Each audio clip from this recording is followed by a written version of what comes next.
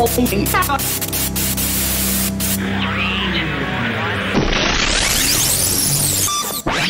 morning, everybody. Good morning.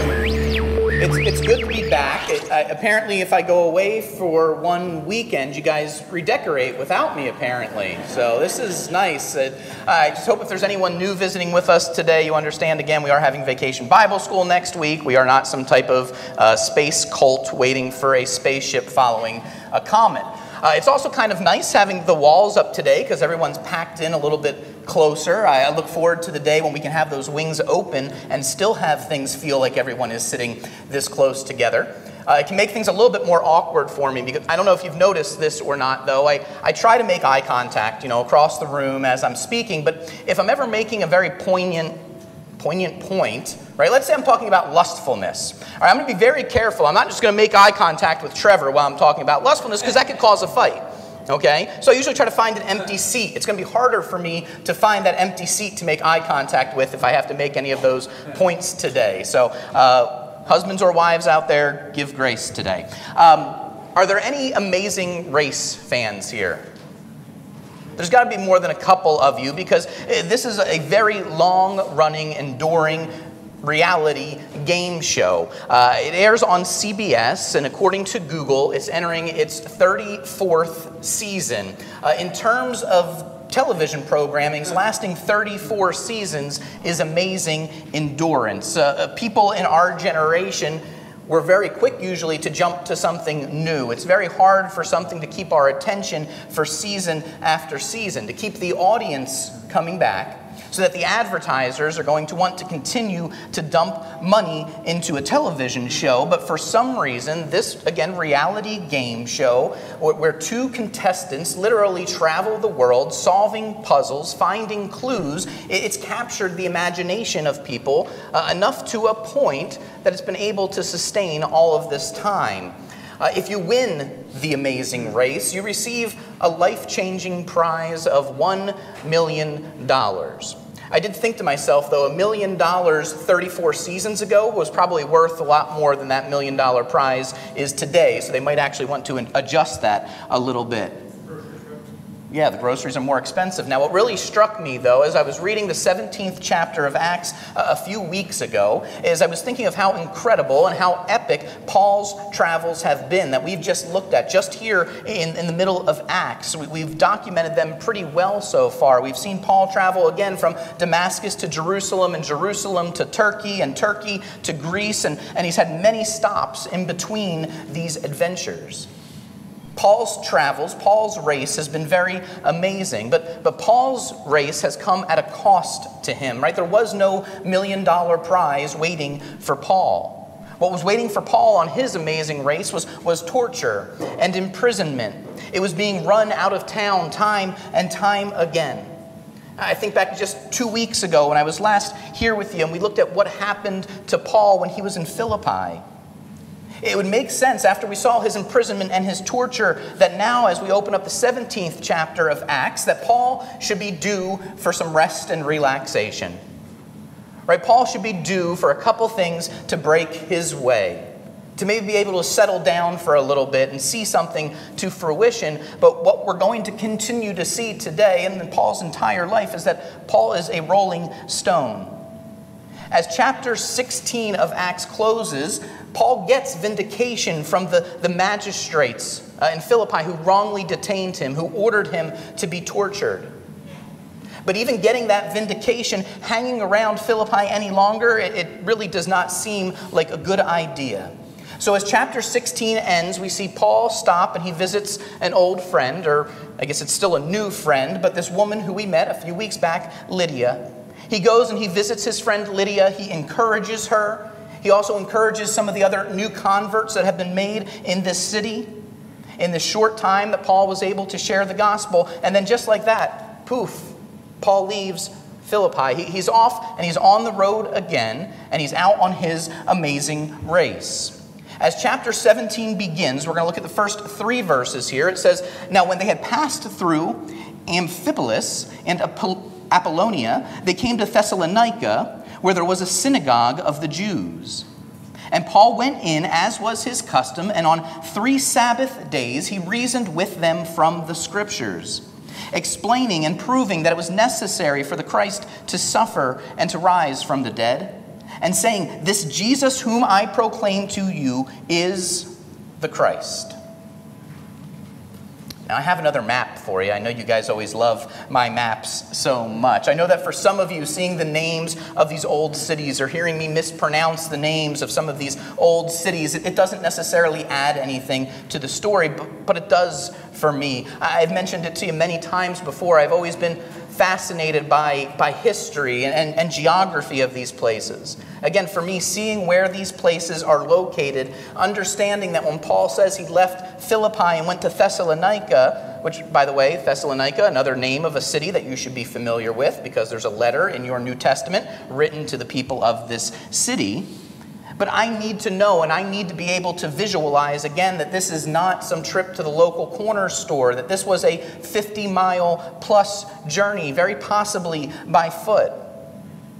And I really don't know if this is the right way to do it, but when I write my messages, I try to write them in the same way that I would want someone to talk to me. I try to write them in the same way that I would want someone to teach me. And it's always my hope that what the Lord says to me will usually be what He wants you to see or to hear as well. So yes, just a few more maps today, this one and one more, and I promise that's it. But Paul leaves Philippi, right? He leaves this town that he was at way up here. He travels through these 2 smaller towns, which I'm not going to try to pronounce again for you, so don't get excited. And he ends up here, still on this port on the Aegean Sea called Thessalonica. Thessalonica, again, another large major port city. But in what we just read, there was something very important, a big difference between Thessalonica and Philippi that we should notice. The big difference is that when Paul arrived in Philippi, there was no synagogue for him to go and for him to preach in, for him to teach in. So remember, when he met Lydia, he ended up going to that impromptu place of prayer down by the river. But in Thessalonica, there is no such problem. It tells us that there was a synagogue, and it says that for 3 straight Sabbath days, so basically for 3 weeks in a row, that Paul shows up and he preaches the gospel with Silas by his side. He goes there and he argues and he debates with the Jews and with the God-fearing Gentiles. It says that he uses the Scriptures, he uses the Old Testament to explain that Jesus was indeed the Messiah. And some of the men in the synagogue that heard Paul speak, that they were persuaded to believe. Verse 4, if you continue on, also tells you that some of the leading women of the city, that they believed as well. And it sounds like Paul's finally getting that rest and relaxation, isn't he? Everything sounds like it's perfect and going well in Paul's world, right? We should just stop reading there and leave Paul where he is. Surely all of the bad experiences that he had in Philippi, surely Paul was now due to get some better treatment here in Thessalonica. But sadly, no. Again, the authorities are alerted to Paul's presence. Paul is once again, he's labeled as a troublemaker. And it seems like wherever Paul goes with this gospel, the same pattern we see is that some are going to believe, but most won't. And that his message of love and grace, most people misinterpret it and they see it as a threat to their status quo of how they've always done things. What it says is that wherever Paul goes, the world gets turned upside down. So again, under duress, just as he was before, Paul is forced to flee. And in verse 10, it says he flees to this place called Berea. It's either Berea or Berea, whether I guess you're talking about the town in Kentucky or the town in Greece. But Berea, however you want to say it, this is now a smaller town. It's a town that's away from the coastline, and it's actually a while off the main road as well. So perhaps now Paul's going to try his same thing in a smaller town, and perhaps now it's finally going to work for him. Maybe now his message is going to be heard, and it's going to be understood without being twisted and manipulated just to stir people up against him. And again, as it always does, things start off going so well for Paul in Berea. Verse 11 says that the Jews that were in Berea, that they were more noble than the Jews that were in Thessalonica. This just means that they were more eager to listen. They were more eager to learn. Perhaps how you can best understand saying that they were more noble is that the people of Berea, they were curious. Day after day, it says, they went and they studied the Scripture with Paul. And if I try to put myself in Paul's sandals, I just think of how wonderful it must have felt. How wonderful it must have been for Paul, who has given everything over for Christ, who's completely sold out to the gospel, who literally puts God's will even above his own well-being. Berea must have felt like such a reprieve from Philippi and Thessalonica. But sadly, verse 13 starts with my favorite word. A verse can start with but. Verse 13 says, "But when the Jews from Thessalonica learned that the word of God was proclaimed by Paul at Berea also, they came there too, agitating and stirring up the crowds." It's 2023. Am I safe to assume that everyone here, no matter what generation you're from, are you familiar with the term hater? If someone's being a hater, do you know what that means? Okay, good. What we just read is a really incredible example of hating on someone. These men from Thessalonica, they hate Paul. They hate him so much that even after they run him out of their own town, right, when they've gotten rid of their problem, when they can just go back to their normal life, doing things exactly how they had always done them, right? The person they hate is long gone. He's several days away, a several days journey in Berea. He poses no threat to them any longer. But they are such haters that they can't even stand the thought of him doing well somewhere else. So they put their lives on hold. They hit the pause button and they travel the dozens and dozens and dozens of miles to make sure that Paul and the gospel that he brings, that it will not prosper in the small town of Berea either.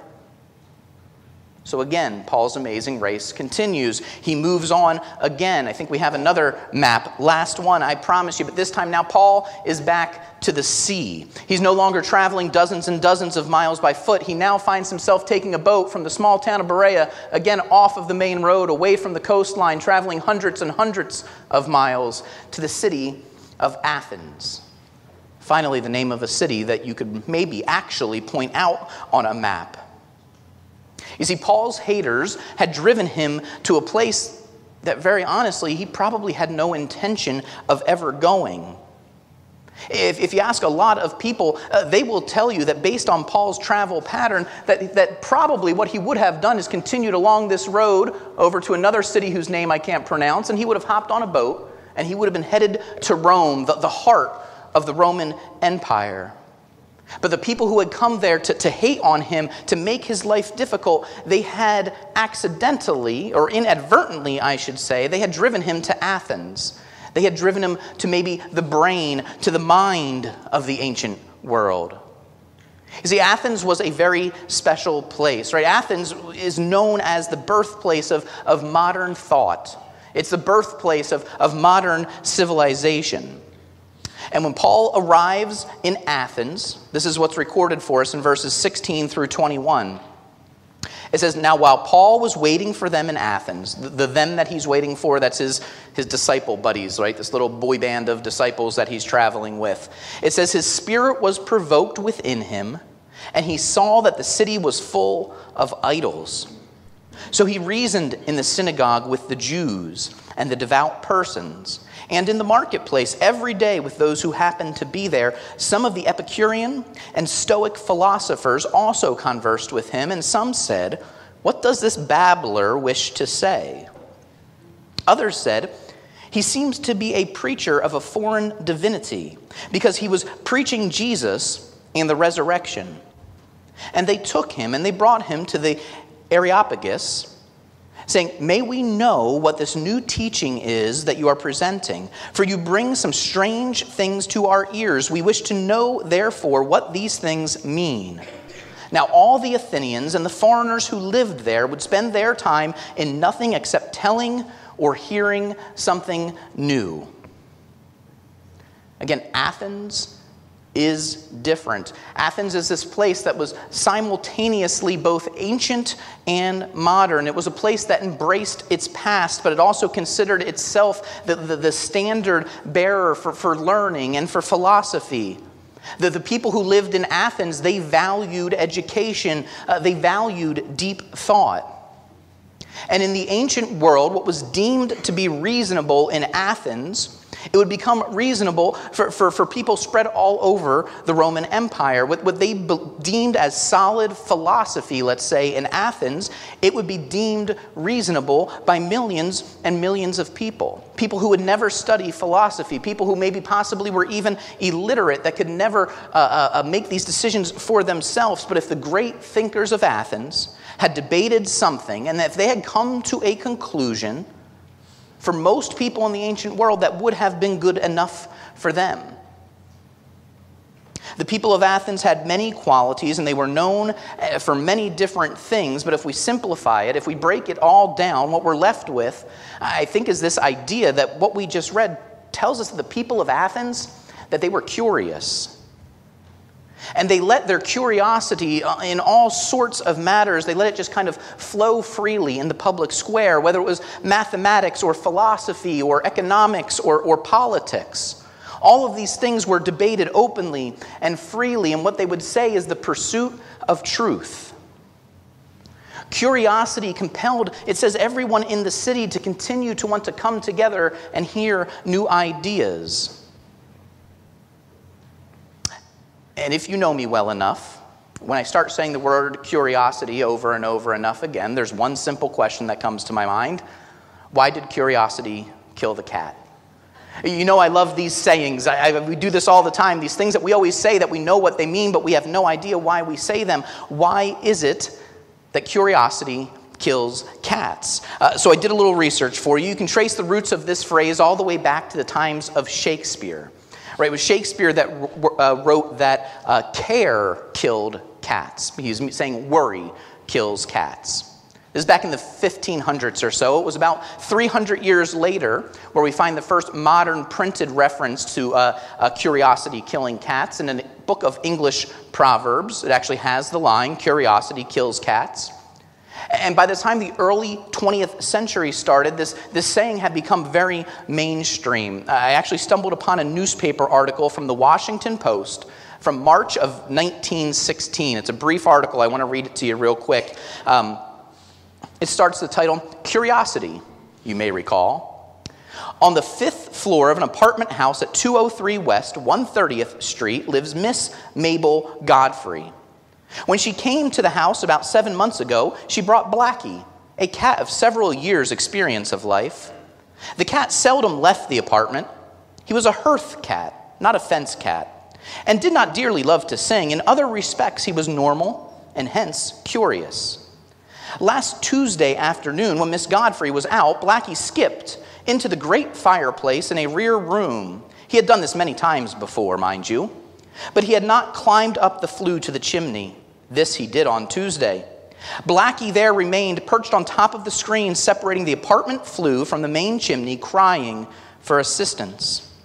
Miss Godfrey, returning, tried to induce her pet to come down. If you are experienced in felinity, Sophie, is that a good word? Felinity, you know that Blackie did not come down. On Wednesday, the cat, curiosity unsatisfied, tried to climb higher and fell all the way to the first floor. His cries could still be heard by Miss Godfrey, who to effect Blackie's rescue communicated with the following departments: the police department, the fire department, the health department, the building department, and the Washington Heights court. Among them all, they came and they lowered a rope to Blackie. But it availed neither the cat nor them anything. Thursday morning, just before noon, a plumber was called and he opened the rear wall of the chimney. Blackie was taken out. His fall had injured his back. 10 minutes later, Blackie died. Sad. Not the ending you were expecting, was it? This is why dogs are superior to cats, though, because I've never had a dog climb up the chimney. Just saying. And isn't it nice, like there used to be newspaper articles, right? That if there was an article like that in our newspapers today, the comments section would just be filled with, people from PETA saying, well, this is why we shouldn't keep animals as pets. You'd have climate activists saying we shouldn't have fireplaces to burn wood anyway. It would just become a whole big debate. You can't just talk about someone's cat anymore. But here's my conclusion. You see, curiosity in the paws of a cat is dangerous. But curiosity in the hands of a human with pure intentions, is extremely useful. And the men of Athens, the men that stand before Paul right now, if there's anything that we can call them, if there's one way that we could label them, it would be as curious. You see, they crave new knowledge. They are constantly pursuing truth. They obviously don't all agree on everything, but most of them are willing to hear Paul out. And I should be clear, I've been building up Athens as this utopia, and truthfully it was not, especially to a good Jewish boy like Paul. Everywhere he would have turned as he walked through this city, his senses would have been offended. All throughout the city were temples and idols, sexual promiscuity running rampant throughout the city. Again, you see, when I said sexual promiscuity, I looked straight down, so I didn't make eye contact with anybody. Before we keep going, I want you to understand a few things about Athens a little bit better. There's one line here in verse 18 where it says, Paul conversed with both the Epicurean and the Stoic philosophers. Now, not all of us may be familiar with the difference between an Epicurean or a Stoic philosopher. But it says that when Paul talked with these men, some of them called him a babbler. It says others said that he's speaking of a foreign god. And when we unpack this a little bit, we see an amazing juxtaposition to the world that we live in today. Tell me if this sounds familiar. So in Greece, there were these two major schools of thought that prevailed at the time. There was the Epicureans and there was the Stoics. And these men and their great minds, they came together, and one of their goals was to try to ascertain or to reason the things of the gods. Right? They had the same goal. They wanted to understand, was there a higher power out there? And whatever the higher powers were, how does it affect our everyday lives? Right? How do we interact with these gods? What are our responsibilities to these gods? It's the same question that really every person from every people group in all of creation has always asked. And you see, the Epicureans, they decided that they believed that our world and all of the gods, right, they all existed in this long, far away. They were apart from each other. They were separated. The gods and man, they had very little interaction. So because of this, that all we could do as humans is just try to live the best that we can. Right? What we should basically do is we should try to get the maximum pleasure that we can out of this life while still trying to remain peaceful and respectful. The Stoics, on the other hand, they believed that the gods were here with us, that they were in this world, and that they actually dwelt within inside of every person. And they believed that this divine power, that it could be understood, that it could be harnessed, that it could be manipulated. So virtue in a person by proxy would come from each individual's own rationality. Whatever they thought would be good. Does this sound a little familiar? Have you ever heard anyone in our world say, if there even is a God out there, he's so far away? He's not concerned with what's happening to men here on earth right now. We just need to take care of ourselves the best that we can while we're here. Or have you ever heard somebody sound a bit more stoic in thought, saying, hey, just go out there and find your own truth. Be faithful to the spirit that is inside you. Just do what is right in your own eyes. Life is short. YOLO. But some of these Epicurean and Stoic philosophers, they hear Paul speaking. And again, some of them say he's a babbler. Doesn't sound like much of an insult to us, but at that time, in that place, that's a great insult. In a culture that values thought and debate above most anything else, saying that someone is tripping over their own words or is unable to form a cohesive argument is a great insult. Some of the others, they're intrigued by what Paul says, and they bring him back to the Areopagus. And in verse 19, out of curiosity, they ask, may we know what this new teaching is that you are presenting? And Paul now is about to show the men of Athens that he is not just a babbler.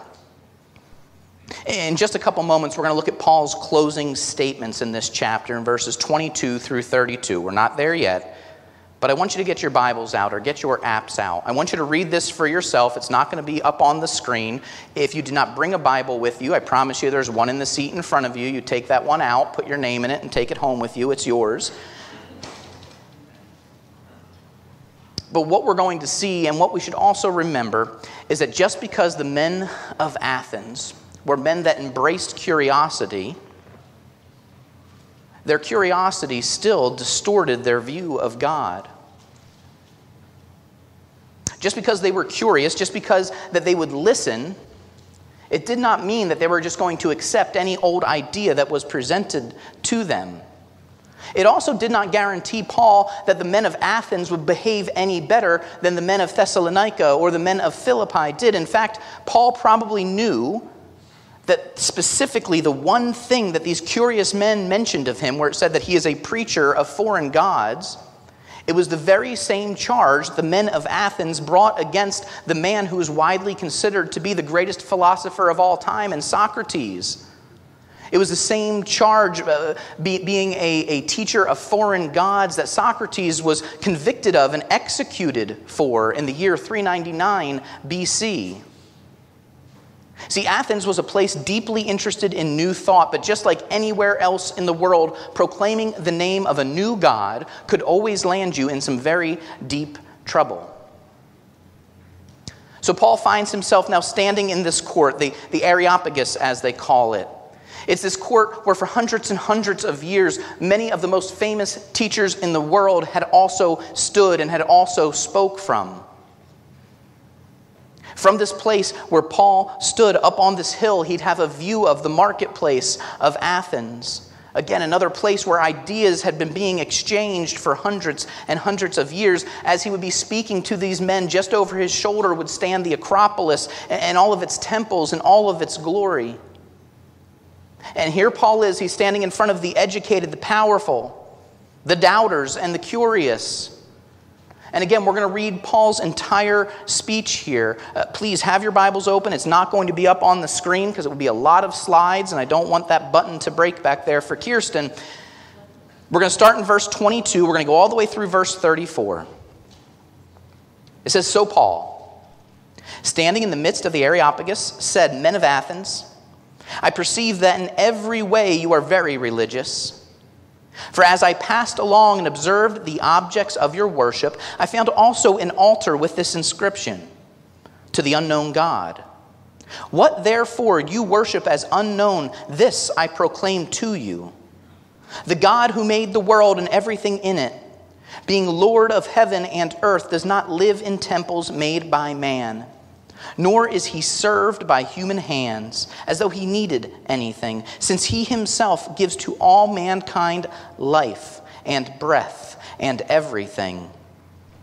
And he made from one man every nation of mankind to live on all the face of the earth, having determined allotted periods and the boundaries of their dwelling place, that they should seek God and perhaps feel their way toward him and find him, yet he is actually not far from each one of us. For in him we live and move and have our being, as some of your own poets have said, for we are indeed his offspring. Being then God's offspring, we ought not to think that the divine being is like gold or silver or stone, an image formed by the art and imagination of man.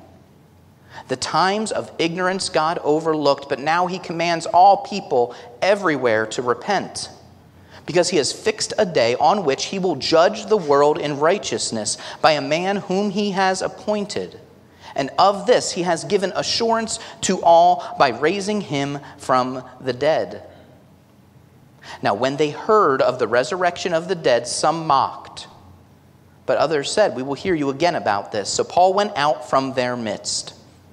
But some men joined him and believed, among whom also were Dionysius, an Areopagite, a woman named Damaris, and others with them."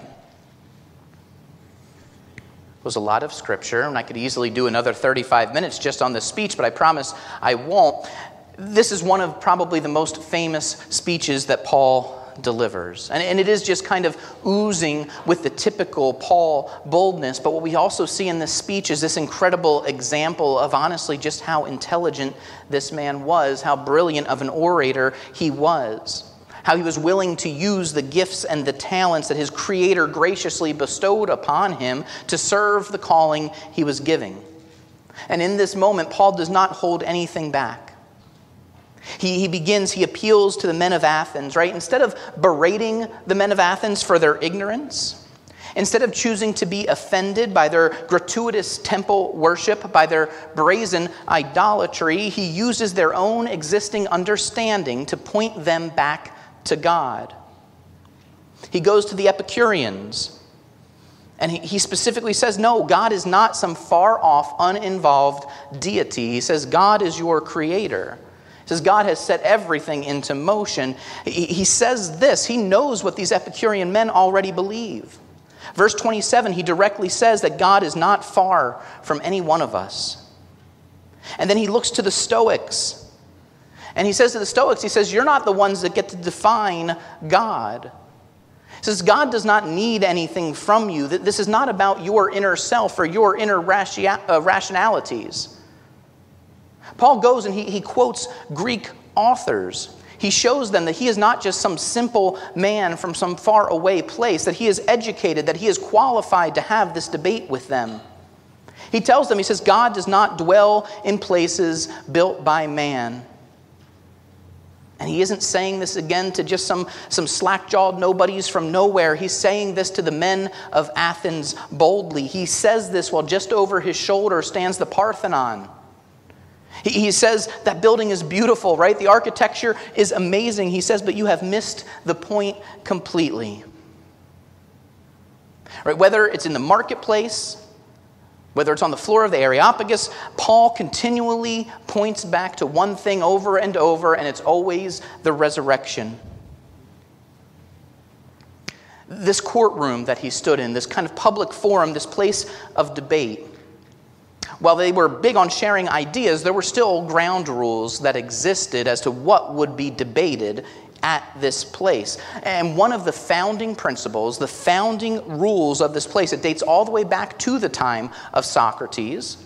It's one of the principles that they say is given by their god Apollos when he created this place for him. It's that the resurrection of the dead, it's flatly ruled out. Okay, the resurrection of the dead is preposterous, and it was not to be debated. This is actually what it says in their written tradition. Again, this is supposed to be the words of Apollo, their god. It says, this is binding, that when a man dies and his blood is spilled on the ground, there is no resurrection. And now this strange man from a faraway land, he's standing in the middle of their court, and he is telling them, first off, there is one true God, and he created everything. It says he also set the boundaries for everything, that this one true God controls everything, that he is intimately involved in the lives of man, and that Jesus Christ, his son, raised from the dead. Now, not only did he resurrect, was he risen from the dead, but he's also going to come back and he's going to judge mankind. And he says that the only reason that we can have any assurance is specifically because Jesus was resurrected from the dead. And when he finished, some men mocked Paul, just like he is now used to, but some also believed. And then Paul left, and he went to Corinth. His amazing race continued. Again, curiosity is good for people, bad for cats. Because it was the men of Athens' curiosity that led them to listen. Right? Not all were going to believe, but most were curious enough to listen. And I don't think that humanity has lost that type of curiosity inside of us. I think it does still exist. I think people are still curious about these big questions, these seemingly unanswerable, or unobtainable, I should say, answers. I think that there are still places and there are still forums where we could stand in the town square and we could speak truth through whatever the unknown God of the people of this world would be. You see, the problem that exists, though, is that most of us don't have the boldness of Paul. We don't have the stomach to handle the fear of the probable emotional and maybe even physical beatings that we are going to endure from some. Right? We love God. We say we serve Christ. But our line would have been crossed as soon as the first insult was ever thrown our way.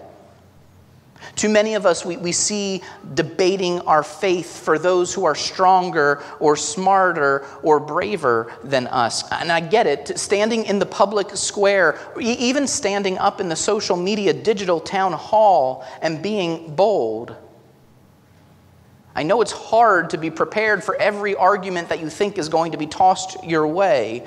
I shouldn't say I just heard it said, but I had heard it said before, and I can't recall from whom, that essentially Christians feel like they have to be an expert in physics and philosophy and biology and geology and archaeology just in order to have an intelligent conversation with an atheist. Where all the atheist needs is to memorize one Bible verse, remove it from context to make his or her point.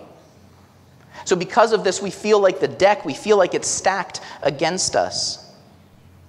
And for too many of us, we decide that it's easier to sit out of the debate that is swirling all around us. It is much easier to just sit on the sidelines and remain silent. You see, as Christians, our goal is to imitate Christ.